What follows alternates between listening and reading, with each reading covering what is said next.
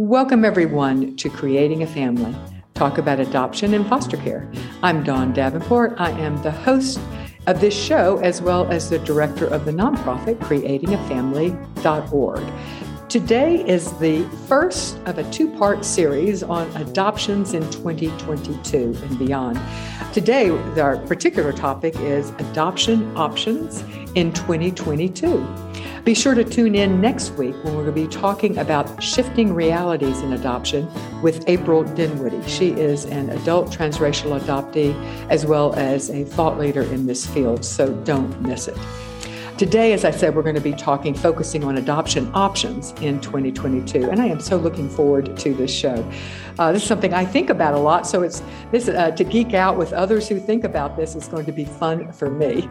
We're going to be talking today with Jackie Zerby. She is the Domestic Adoption Supervisor with Vista Del Mar. We'll also be talking with Deborah Phillips. She is the founding CEO of Children's Connection, Inc., and that's a family building agency she created way back in 1987. She oversees the infant adoption program as well as the interstate waiting child adoption, their embryo donation adoption program, as well as home-based pregnancy and early childhood programs. And last but certainly not least, we'll talk with Vivian Martini. She is the family coordinator with Hopscotch Adoptions, which is an international adoption agency. So welcome, Jackie, Deborah, and Vivian to Creating a Family. Like I said, I am really looking forward to this. Thanks, Dawn. Thank you. All right. The way this show is going to be kind of arranged here, we're going to start with domestic infant, then adoptions, and then we're going to talk about adoptions from foster care. And then we're going to talk about international adoptions. And then we're going to look back and talk about some of the shifts that you guys have seen in the last 5 or so years.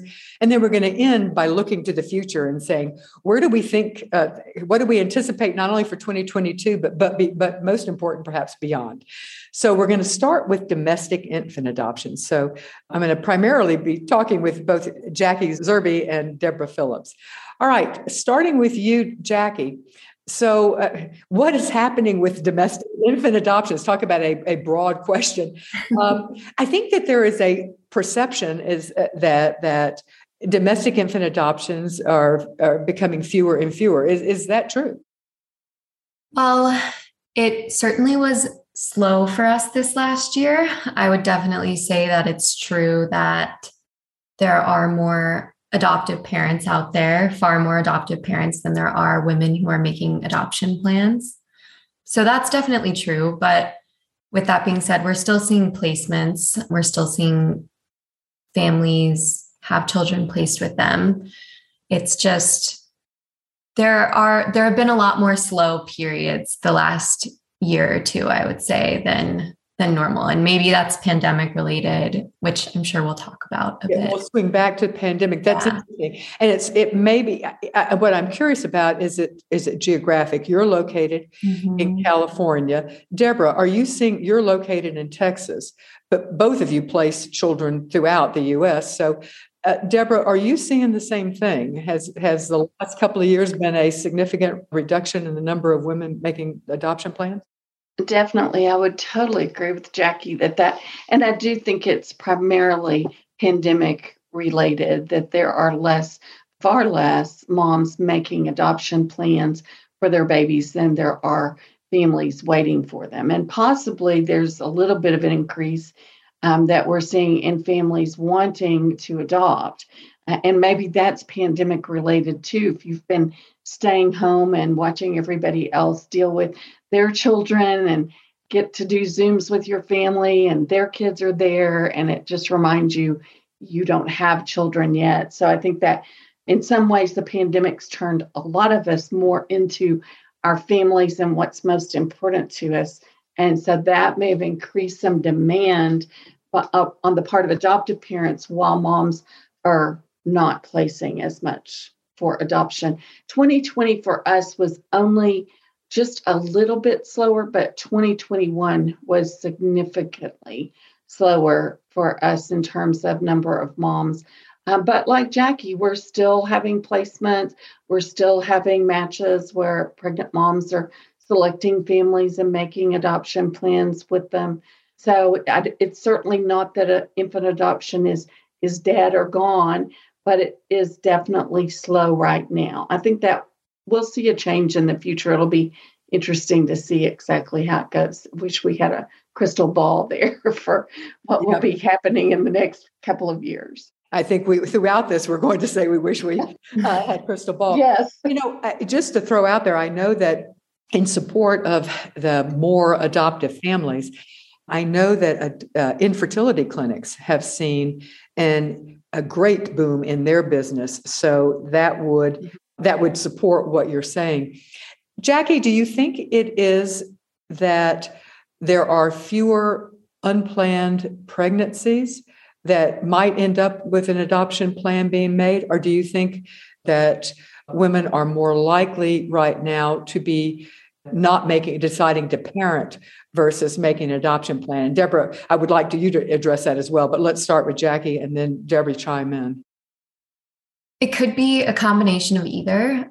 I was recently talking with a colleague and they pointed out that because we're in a pandemic, our country is receiving a lot more support from the government than we're normally receiving, especially families. So it could be that unplanned pregnancies are still happening, but before people are deciding on adoption, they're having this other option of parenting and feeling like they're going to be supported in their choice to parent. So that was an interesting thing that someone just pointed out to me recently, which could explain why we're seeing this large shift during the pandemic. Because I think when the pandemic started in 2020, it was more normal, like Deborah was saying. In this last year, there was a really big shift. So probably a combination. And I've had those same discussions, Jackie, with my colleagues as well. And I do think a lot of moms who previously would have had an unplanned pregnancy and had very limited options have had far more financial options than they've had in the past. On the other hand, that worries me because in 2022, a lot of those financial programs to support families are going away, are going to be more limited than they were in the past.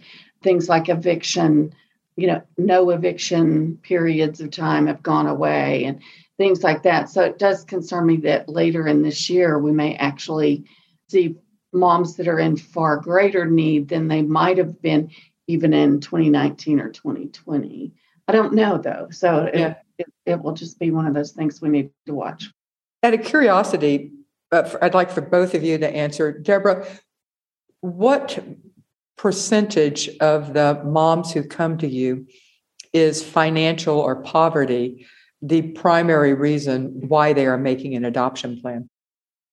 In a typical year, I think, I don't know that I can put an exact percentage to it, but I think that's a significant factor, definitely. And now with the reduction in adoption, the other thing we see is that the moms who are placing tend to be moms who are much more needy.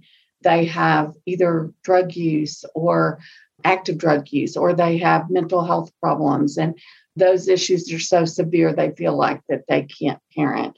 Where in the past, yes, we would have had those moms, but there would have been other moms that were making this decision for financial reasons. So the percentage of moms we have that are active drug users or that have severe mental issues that impact their daily living, not to the point where they can't make decisions about placing children, but just their daily life is impacted. There's been a great shift in that for us because the percentage before would have been much smaller percentage of active drug users, and now that's a huge percentage. So those are the moms that would have not made had finances as a reason. Yeah. And they're still here, but the ones that finances and being in poverty is their driving force, that they already have children they can't support, they can't provide a place to live, things like that, that those moms are the ones that we're not seeing right now. It'll be interesting to see how that is in California. Yeah, Jackie, are you seeing something similar? Yeah, so my agency doesn't do a lot of direct matching for families and expectant parents, but occasionally we'll have someone local reach out to us, or there will be an agency or attorney who will connect us with an expectant mom in the area because they need a social worker to work with her. So from the people locally I've worked with, I would say it's 50-50. I mean, Los Angeles is a very expensive place to live. So most of it is a poverty concern, not being able to afford rent or raise a child because of financial concerns. I would say that's really common here. Yeah, it's interesting because I don't think anybody wants adoptions where it's because of financial reasons. We want people to be able to afford to raise their children. But on the other hand, it's if the payments that are the financial payments that are or the financial support that the government is giving or the eviction protections are not going to be there, then hopefully other programs these moms will be able to, these families will be able to avail themselves to other programs as time goes on, which actually is a good segue into moving into adoptions from foster care. Speaking of services being available, there in many ways, this is an unknown, it feels like, because we've had some federal legislation, which was actually the Family First Services Prevention Act, or Family First Act is what we call it. It's actually passed in 2018, but it feels to me like, from what I am seeing, it is, after it was passed, we had to get implementing legislation, and then it had to trickle down to the states, which are actually going to be implementing it, and the states had to adopt regulations, and then it has to get down to the county or the parish level. So there are, we're seeing it now more really in 2021, certainly, even though the law passed in 2018.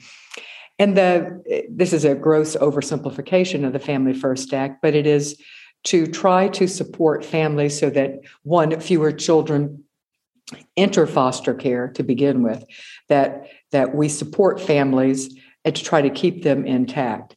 And then after foster care, there is an emphasis, and there has been for quite some time, even before this act, on reunifying families. That is, of course, the intent of the foster care system is to heal families.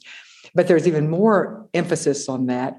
And in addition, that if the family can't be healed, to look for extended family kinship care to step in to provide permanency for these children. So potentially this will have a significant impact on the numbers of adoption from foster care. And this is my standard spiel. It's my overview, my adopting from foster care 101. So let me give that now just to lay the groundwork. And then I'm going to open up the discussion with Deborah about what she's seeing. But my adoption from foster care 101 begins with this. And that is, there are two groups of children, basically, in foster care. There's a group of children whose parental rights have already been terminated. These children are legally free for adoption now. The number changes a little bit year by year, but say over 100,000. Now, not all 100,000 of these children are actively looking for a family. Some have already been matched, but still, there is this group of children. They tend to be over the age of 8. And if there are any younger children, they tend to be part of a sibling group. And not only are they generally over the age of 8, there are more sibling groups in there because we try to keep siblings together. So it's harder to find the right family for them. So there is that group of kids, terrific kids, a wonderful way to create your family.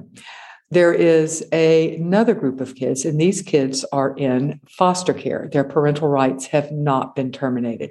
The goal for these children, generally when a child comes in, almost always the goal is family reunification.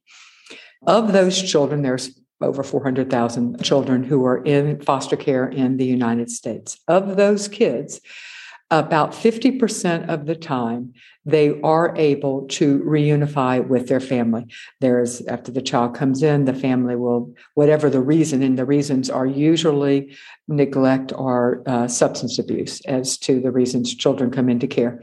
And so the family is given a plan. They have to get a job, they have to get a house, they need to get into rehab, whatever. They have a plan that they need to work. If the family works this plan, then and the goal of the foster parent is to work with the family, try to different states call it different things, co-parent, shared parenting, but to try to work to build a connection and maintain the connection between the child and the family.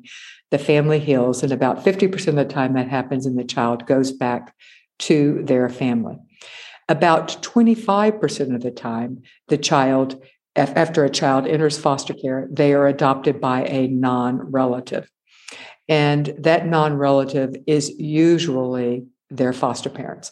Not always, but usually the foster parents will be given the choice of whether they want to adopt the child, because we want to have fewer placement disruptions. Each placement disruption is a trauma in a child's life, and less trauma is better. So I should have also said, of that 50% that reunify, that would also include going to kinship. So it's probably slightly over 50 would go into, it'd be reunified with their family or with other kin. So about 25% of the time, if you are a foster parent, you will be given the option to adopt the child. The children in foster care in general tend to be, obviously they're going to be younger, since we've said that the others are over 8. They tend to be younger children. So for people who are saying, I want to adopt a young child or a baby, the reality is this: the only way to adopt a young child or baby is to start as a foster parent. However, starting as a foster parent means that you assume the responsibility and the expectation that your role is a temporary, safe, loving place for this child to be, with the expectation that you are going to support the birth family and work to help reunify this child. And that's a tough place for some people to be, particularly those who are very, very anxious to create their own family, because this is not creating, you are becoming a parent, but it is a foster parent. But if you can get your mind into that place, that emotional place that says, while I am waiting to become a parent, I would like to be a soft landing place for a child, knowing full well that the child I am loving may well not end up being my child forever, probably won't be. And if you can accept that, then becoming a foster parent and knowing that about 25% of the time you would be able to adopt the child that is placed with you. So, Deborah, now I'm going to get off of my soapbox and turn to you. Does that sound about right to you?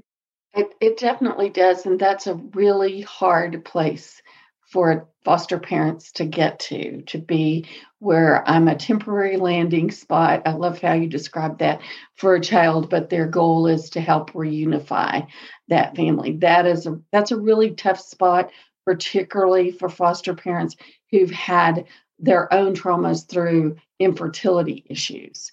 And so it's a real challenge getting to that spot, particularly when you're, in your mind, you think, oh my gosh, I could be such a good parent, and I've done everything I could be to be a parent, and I've, done everything the doctor said, or I've done everything I can for us to have a family, and we still don't have one.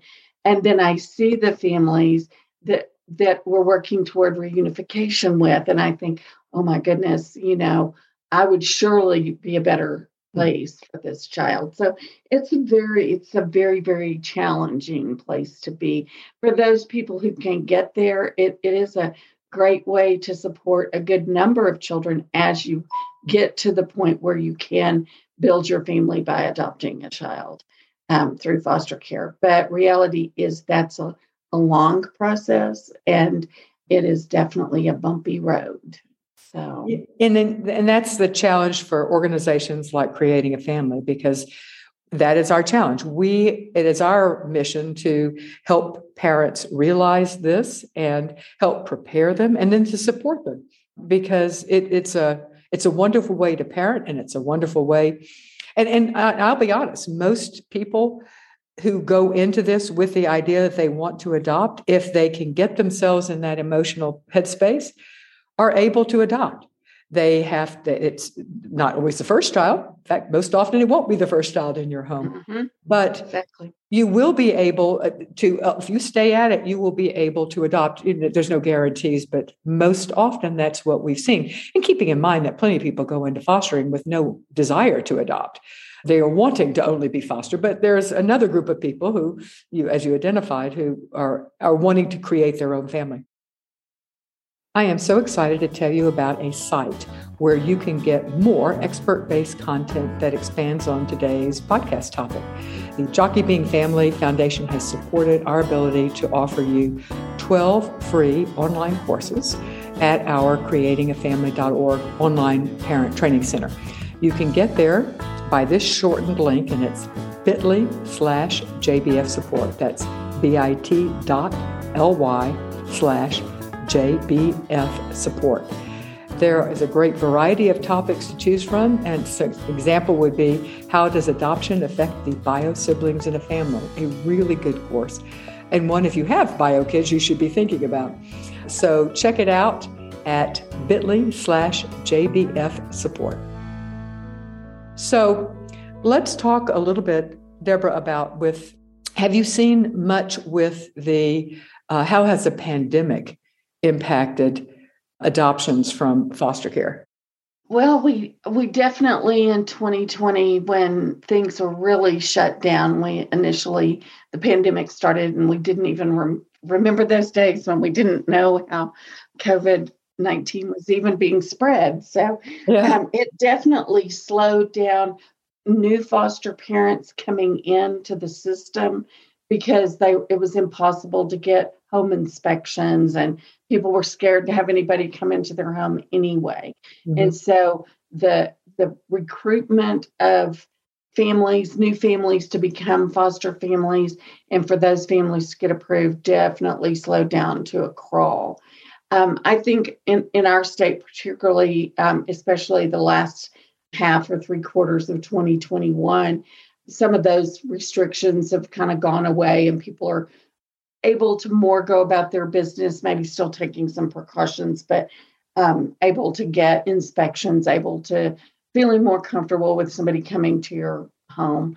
And so hopefully we're moving out of that, although I think there's still people that have health concerns that, are still not going to be comfortable becoming foster parents until we are a little less pandemic minded, or, right in the midst of some of this now. So it's hard to know how much it's affected adoptions.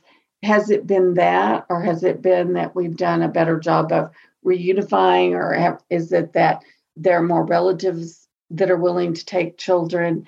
The numbers of adoptions from foster care are definitely decreasing, at least in my state. And I can't speak for the whole country, but just since 2019, we've probably seen a good number, a good lowering of the number of actual finalizations and children actually adopted out of foster care. So like in 2019, it was slightly over 6,100 adoptions that were done in Texas, specifically out of foster care. And in this past year, the numbers are right at 4,500. So it's a pretty good drop in the number of adoptions. Now, the vast number of adoptions, the majority of adoptions in Texas are definitely relative. So again, that impacts that idea of I'm coming to be a foster parent so I can adopt, because you need to know that the first goal is reunification, but the second goal really is to look diligently for relatives, and that is working better. And some relatives do complete the full adoption process, but we do see quite a few relatives that my agency works with that they get a placement through foster care, and the child exits foster care and is no longer considered a, quote, case for foster care, but they never actually do an adoption. Mm-hmm. They do some type of custody or permanent guardianship or something along those lines. Something like that, or maybe they don't even go to court. Maybe it's just a very informal relationship. They had a written placement document from CPS that says CPS was placing the child there, And then that's all the family ever does, so which does make it difficult for a child to get a valid birth certificate that actually represents who they're living with. And, for lots of reasons, permanency needs to be a little more permanent than such an informal arrangement. But with the numbers decreasing like that, is that the pandemic, or is that we're doing a better job of other things, or does it have to do with, just the family first impact here is definitely being seen now in 2020, the end of 2021, but definitely 2022. Yeah. There's lots of new programs, lots of new resources, and just the program design and planning to be able to implement something else that will actually be permanent in a year or two with this funding. That takes time, and it takes professionals' energy to do that kind of away from the normal day-to-day placing of children. So an attitude shift. Yes, and it's kind of hard to pinpoint why are we having less adoptions, because there's so many factors. Yeah, I wanted to shift to, because it's an interesting thing. We at least in 2020. First of all, we don't have we have great national statistics. The AFGAR statistics, which is an acronym that I don't remember what it stands for right now, but are great. We have so little statistical information for like domestic infant adoption, but we do for adoptions from foster care. But it's a as they say in the COVID talk, it's a lagging indicator. The 2020 data just came out. And so we don't actually know the answer, but I am hearing the same thing you're hearing in all states, that adoptions per se, the 2020 numbers, the percent of children was about that were adopted by non-relatives. I think it's 25%, and that's what it has been for many years. So, but that's 2020, and we don't actually know what's happening now. But now I want to talk about the impact of Family First, because as I said, that the impact of Family First was to go upstream and stop children from coming into foster care, and then once in, try to get them back into their families, although that has always been the goal of foster care. But if that's not possible, to find relatives.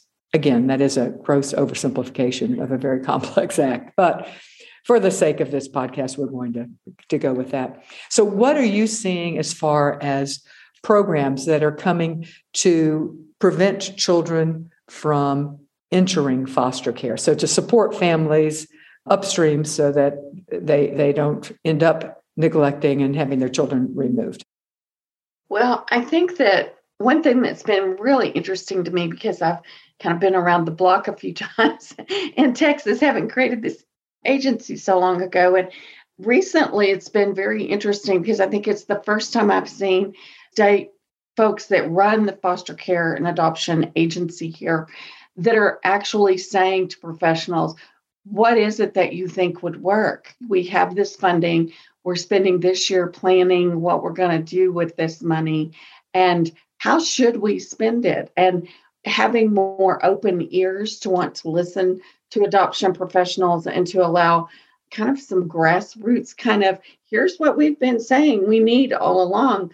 Let's figure out how we can make that create a system for that, and have more of that and less of another. So everything from trying to come up with programming to support moms that are pregnant that are also youth in foster care, which there have been no resources really for ever.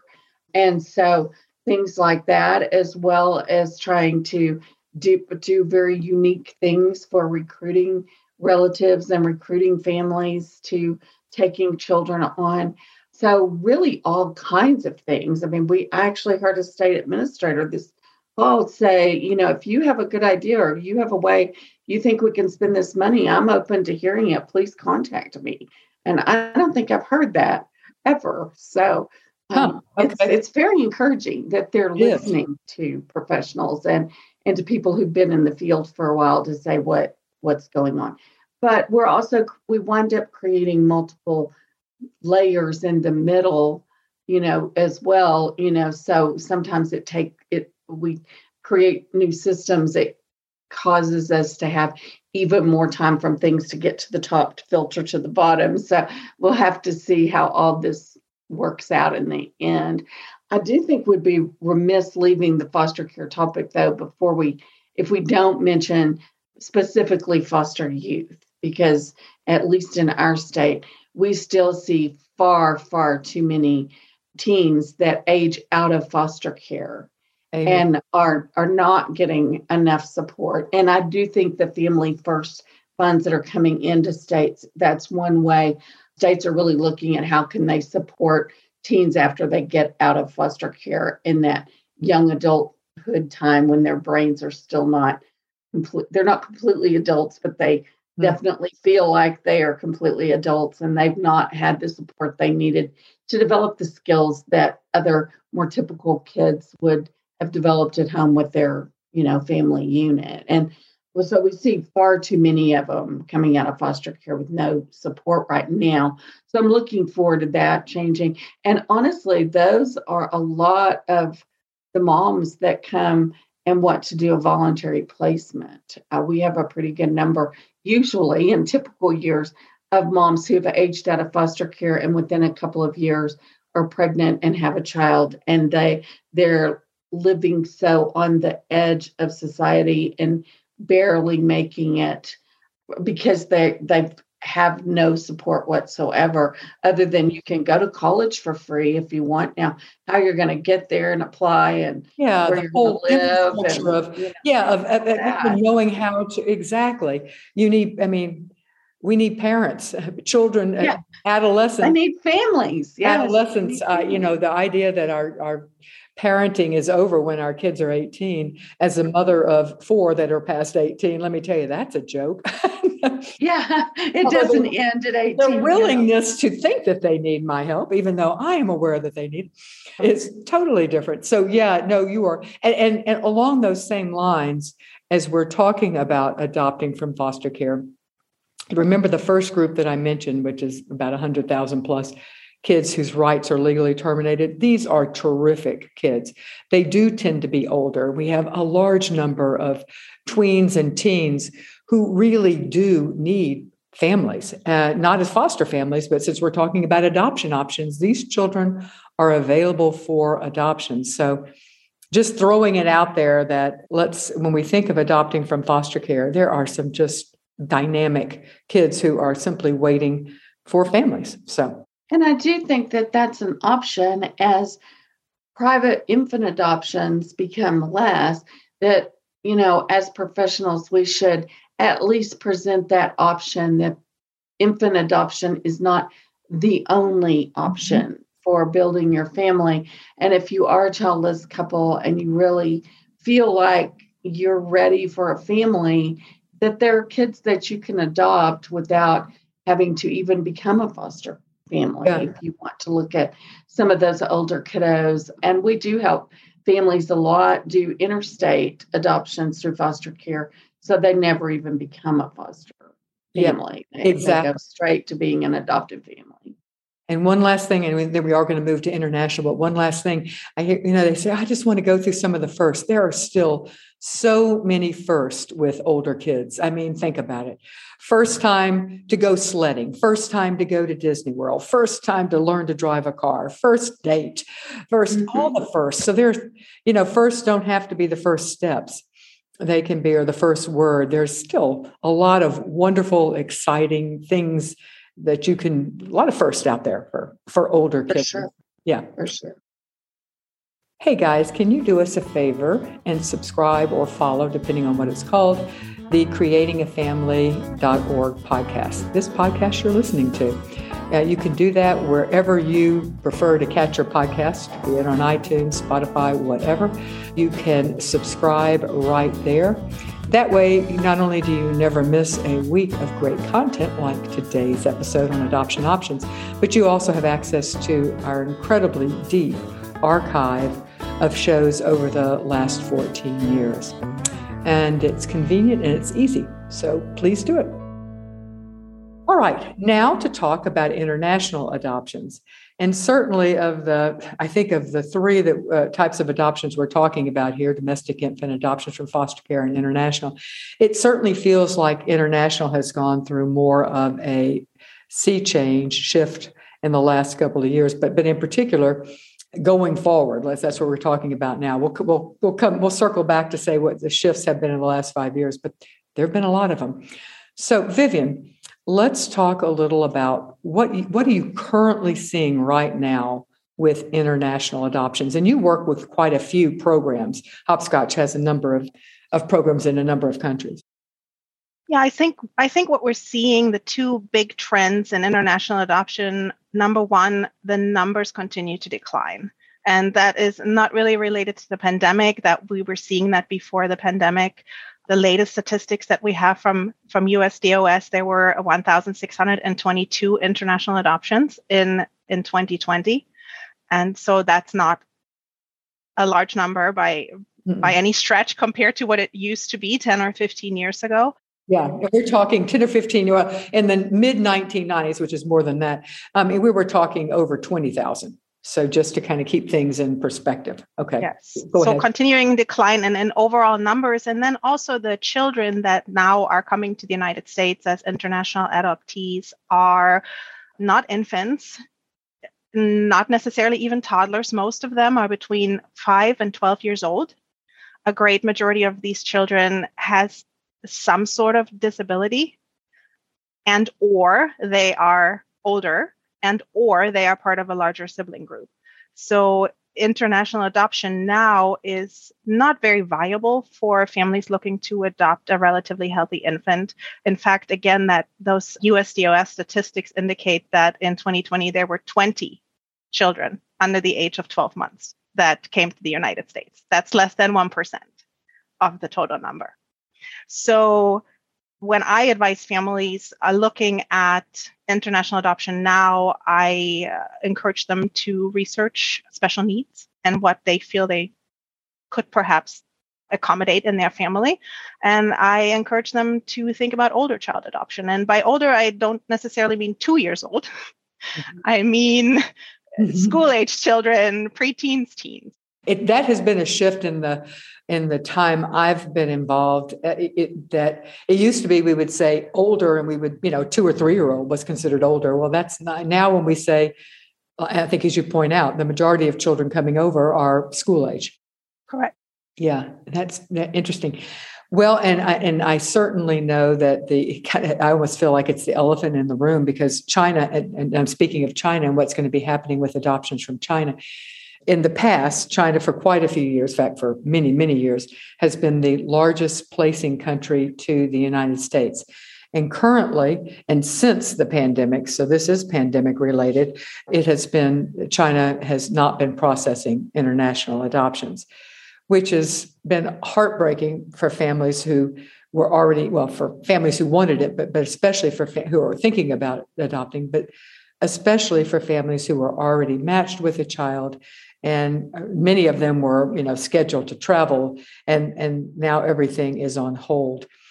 The truth, I contacted NCFA, National Council for Adoption, and have talked with agencies that have China programs.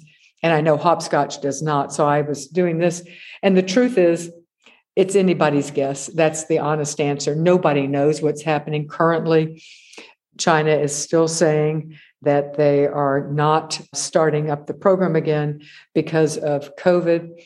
Yet that may be their reason. It's, we just simply don't know what the future is going to be. Vivian, anything you want to add to that? Yeah, I want to add that while this is certainly an extremely frustrating situation for the families who are in adopting from China, waiting for their children to come home, China is kind of an exception as far as I can see with how strictly they have addressed the pandemic in terms of adoption. And most other programs continue to operate. Things are a little bit slower. There are some additional requirements in many cases, but we are still seeing children come home through many programs that we offer. Good. You answered the question I was going to ask.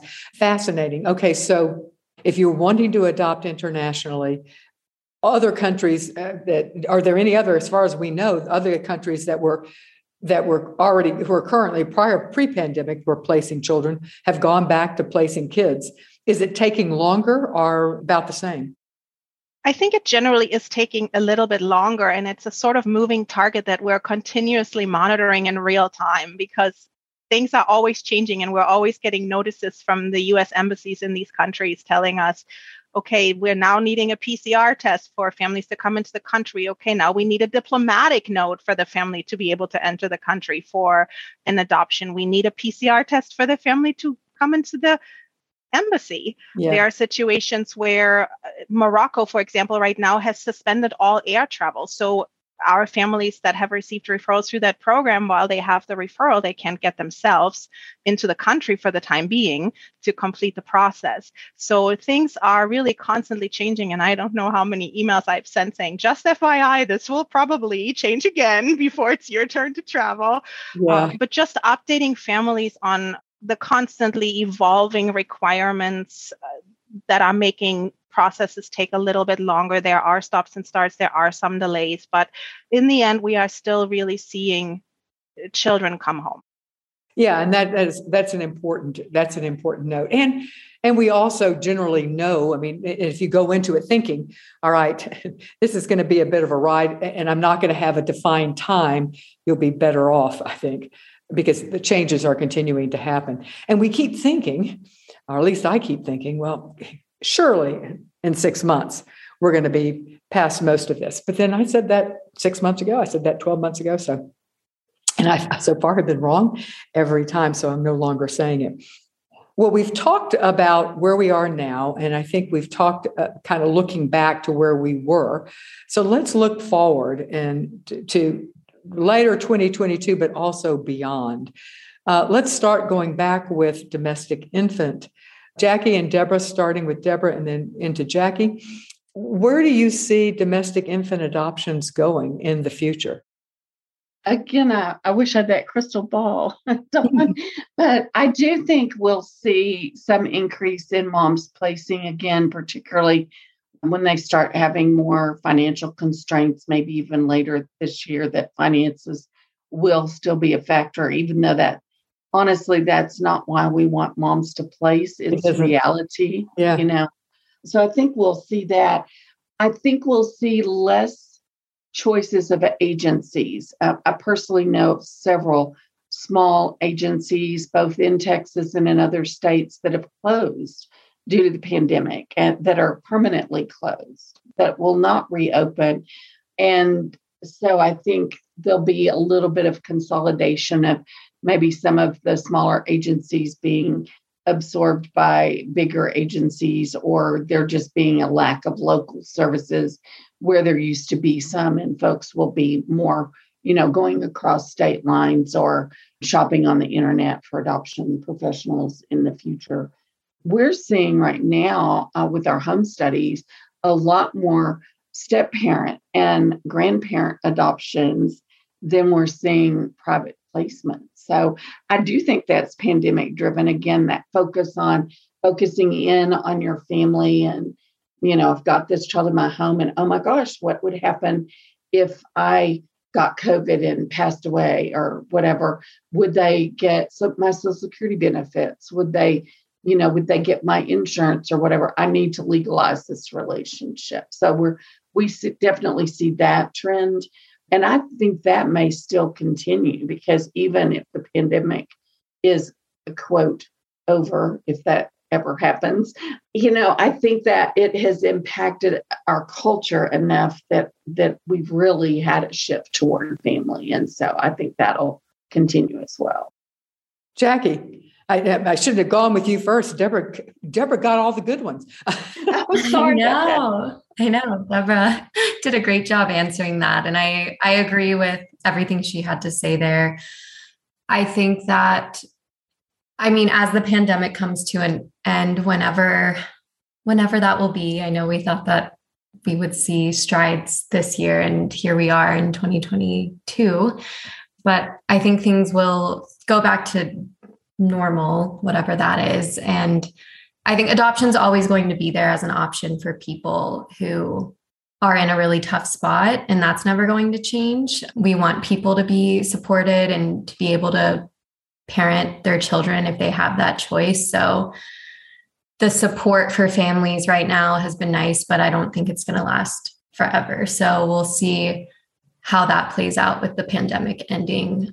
And then also Deborah's point of people needing to work with other adoption professionals to help them with the matching process in domestic adoption. That's something we've already seen in California. I think California is a very attorney-driven state, and people use facilitators to help with that piece. So I think that's something that'll definitely continue so people can connect with expectant parents beyond state lines. So I think that trend will definitely continue with our families as well.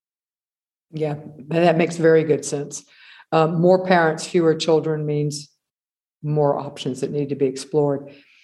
Deborah, you and I talked a bit about the future of foster care. Anything you want to add about foster care adoptions in the future? Well, just that we need to invent some system where we can recruit more families for those children. And I think each state has a really marvelous opportunity to do that with the funding that's coming in with the Family First Act. And so I really hope that we all can do some judicious planning to figure out that problem in every state, and even in Texas in different regional areas. A different approach might need to be taken to try to encourage families to step up and accept children from foster care, even if it's a relative. Maybe they didn't think they could parent this child, but with appropriate supports put in place, maybe they will be able to. So I think that will encourage probably more relatives, but maybe some more non-relatives to decide to also become foster parents, even if it's not for the purpose of adoption.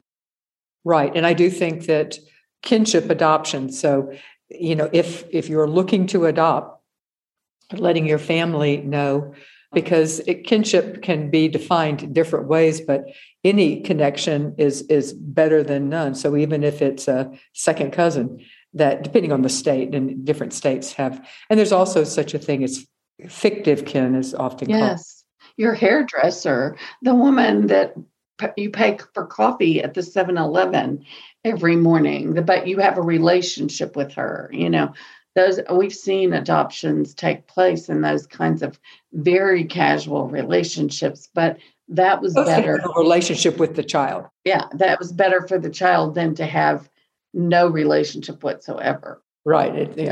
Yeah. So fictive, I guess, can be. I had not seen it defined quite so broadly, but if you have a relationship with the child, that would be helpful. This show is brought to you by the support of our partners, and these are agencies that believe in our mission of providing education and support to pre- and post-adoptive and foster and kinship families. One such partner is Spence Chapin.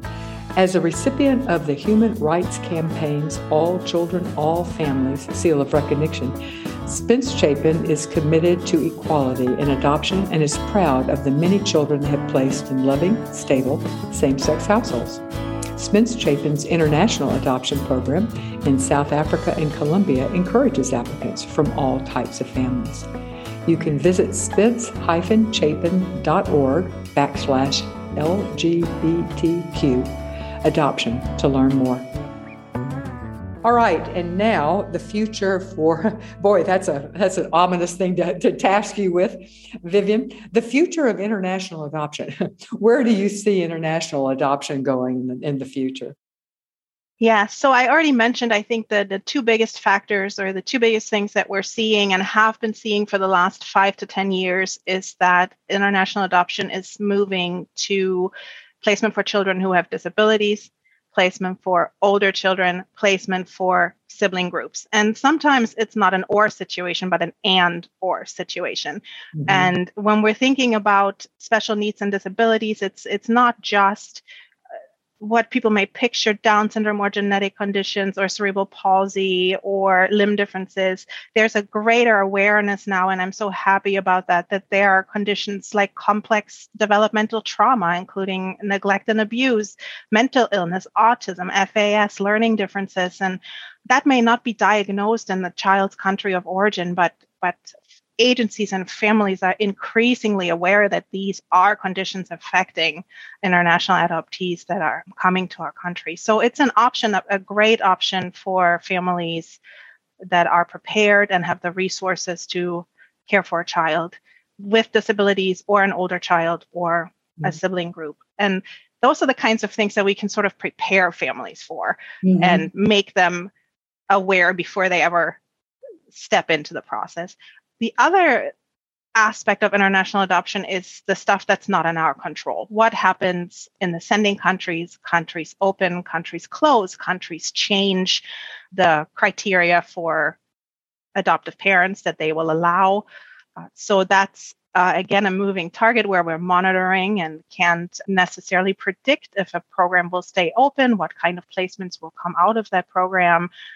For example, right now, a lot of eyes are on Ukraine because with the potential war there, it could cause a lot of delays and other impacts on the adoption process. And Ukraine continues to be one of the bigger sending countries to the United States. I was just reading last night that Latvia is closing to U.S. adoptions in July 2022. So those are things that we can try to monitor as adoption service providers, but we certainly cannot give families an idea of what could happen when they get started. Yeah, that's such a good point. I am also seeing fewer agencies. Are you seeing that as well? Consolidation of agencies, or just agencies that are no longer able to provide the services that they want to be able to provide, and so are going out of business? Are you seeing that as well?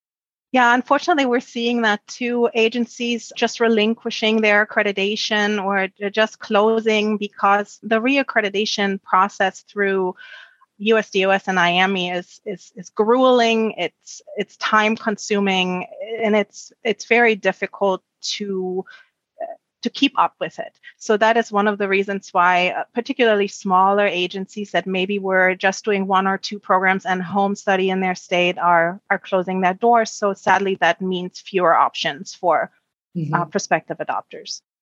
It could mean, I guess we don't know this, but it means that the agencies who remain, though, will have broader programs, placed with more countries. And also, hopefully, I speak as someone who believes so strongly in the educating and supporting adoptive parents. So hopefully we will see more pre and post support, just because the agencies will be fewer, but we'll have more programs. So that may be a pipe dream, but I want to throw it out there.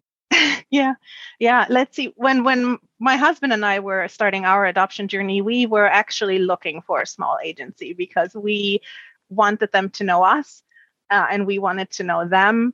So that was important to us, but it may not be a problem going forward. Yeah, it may not be an option. That's exactly right. It may not be an option and it may not be a problem. Maybe the larger consolidated agencies will do an incredible job and everything will be okay.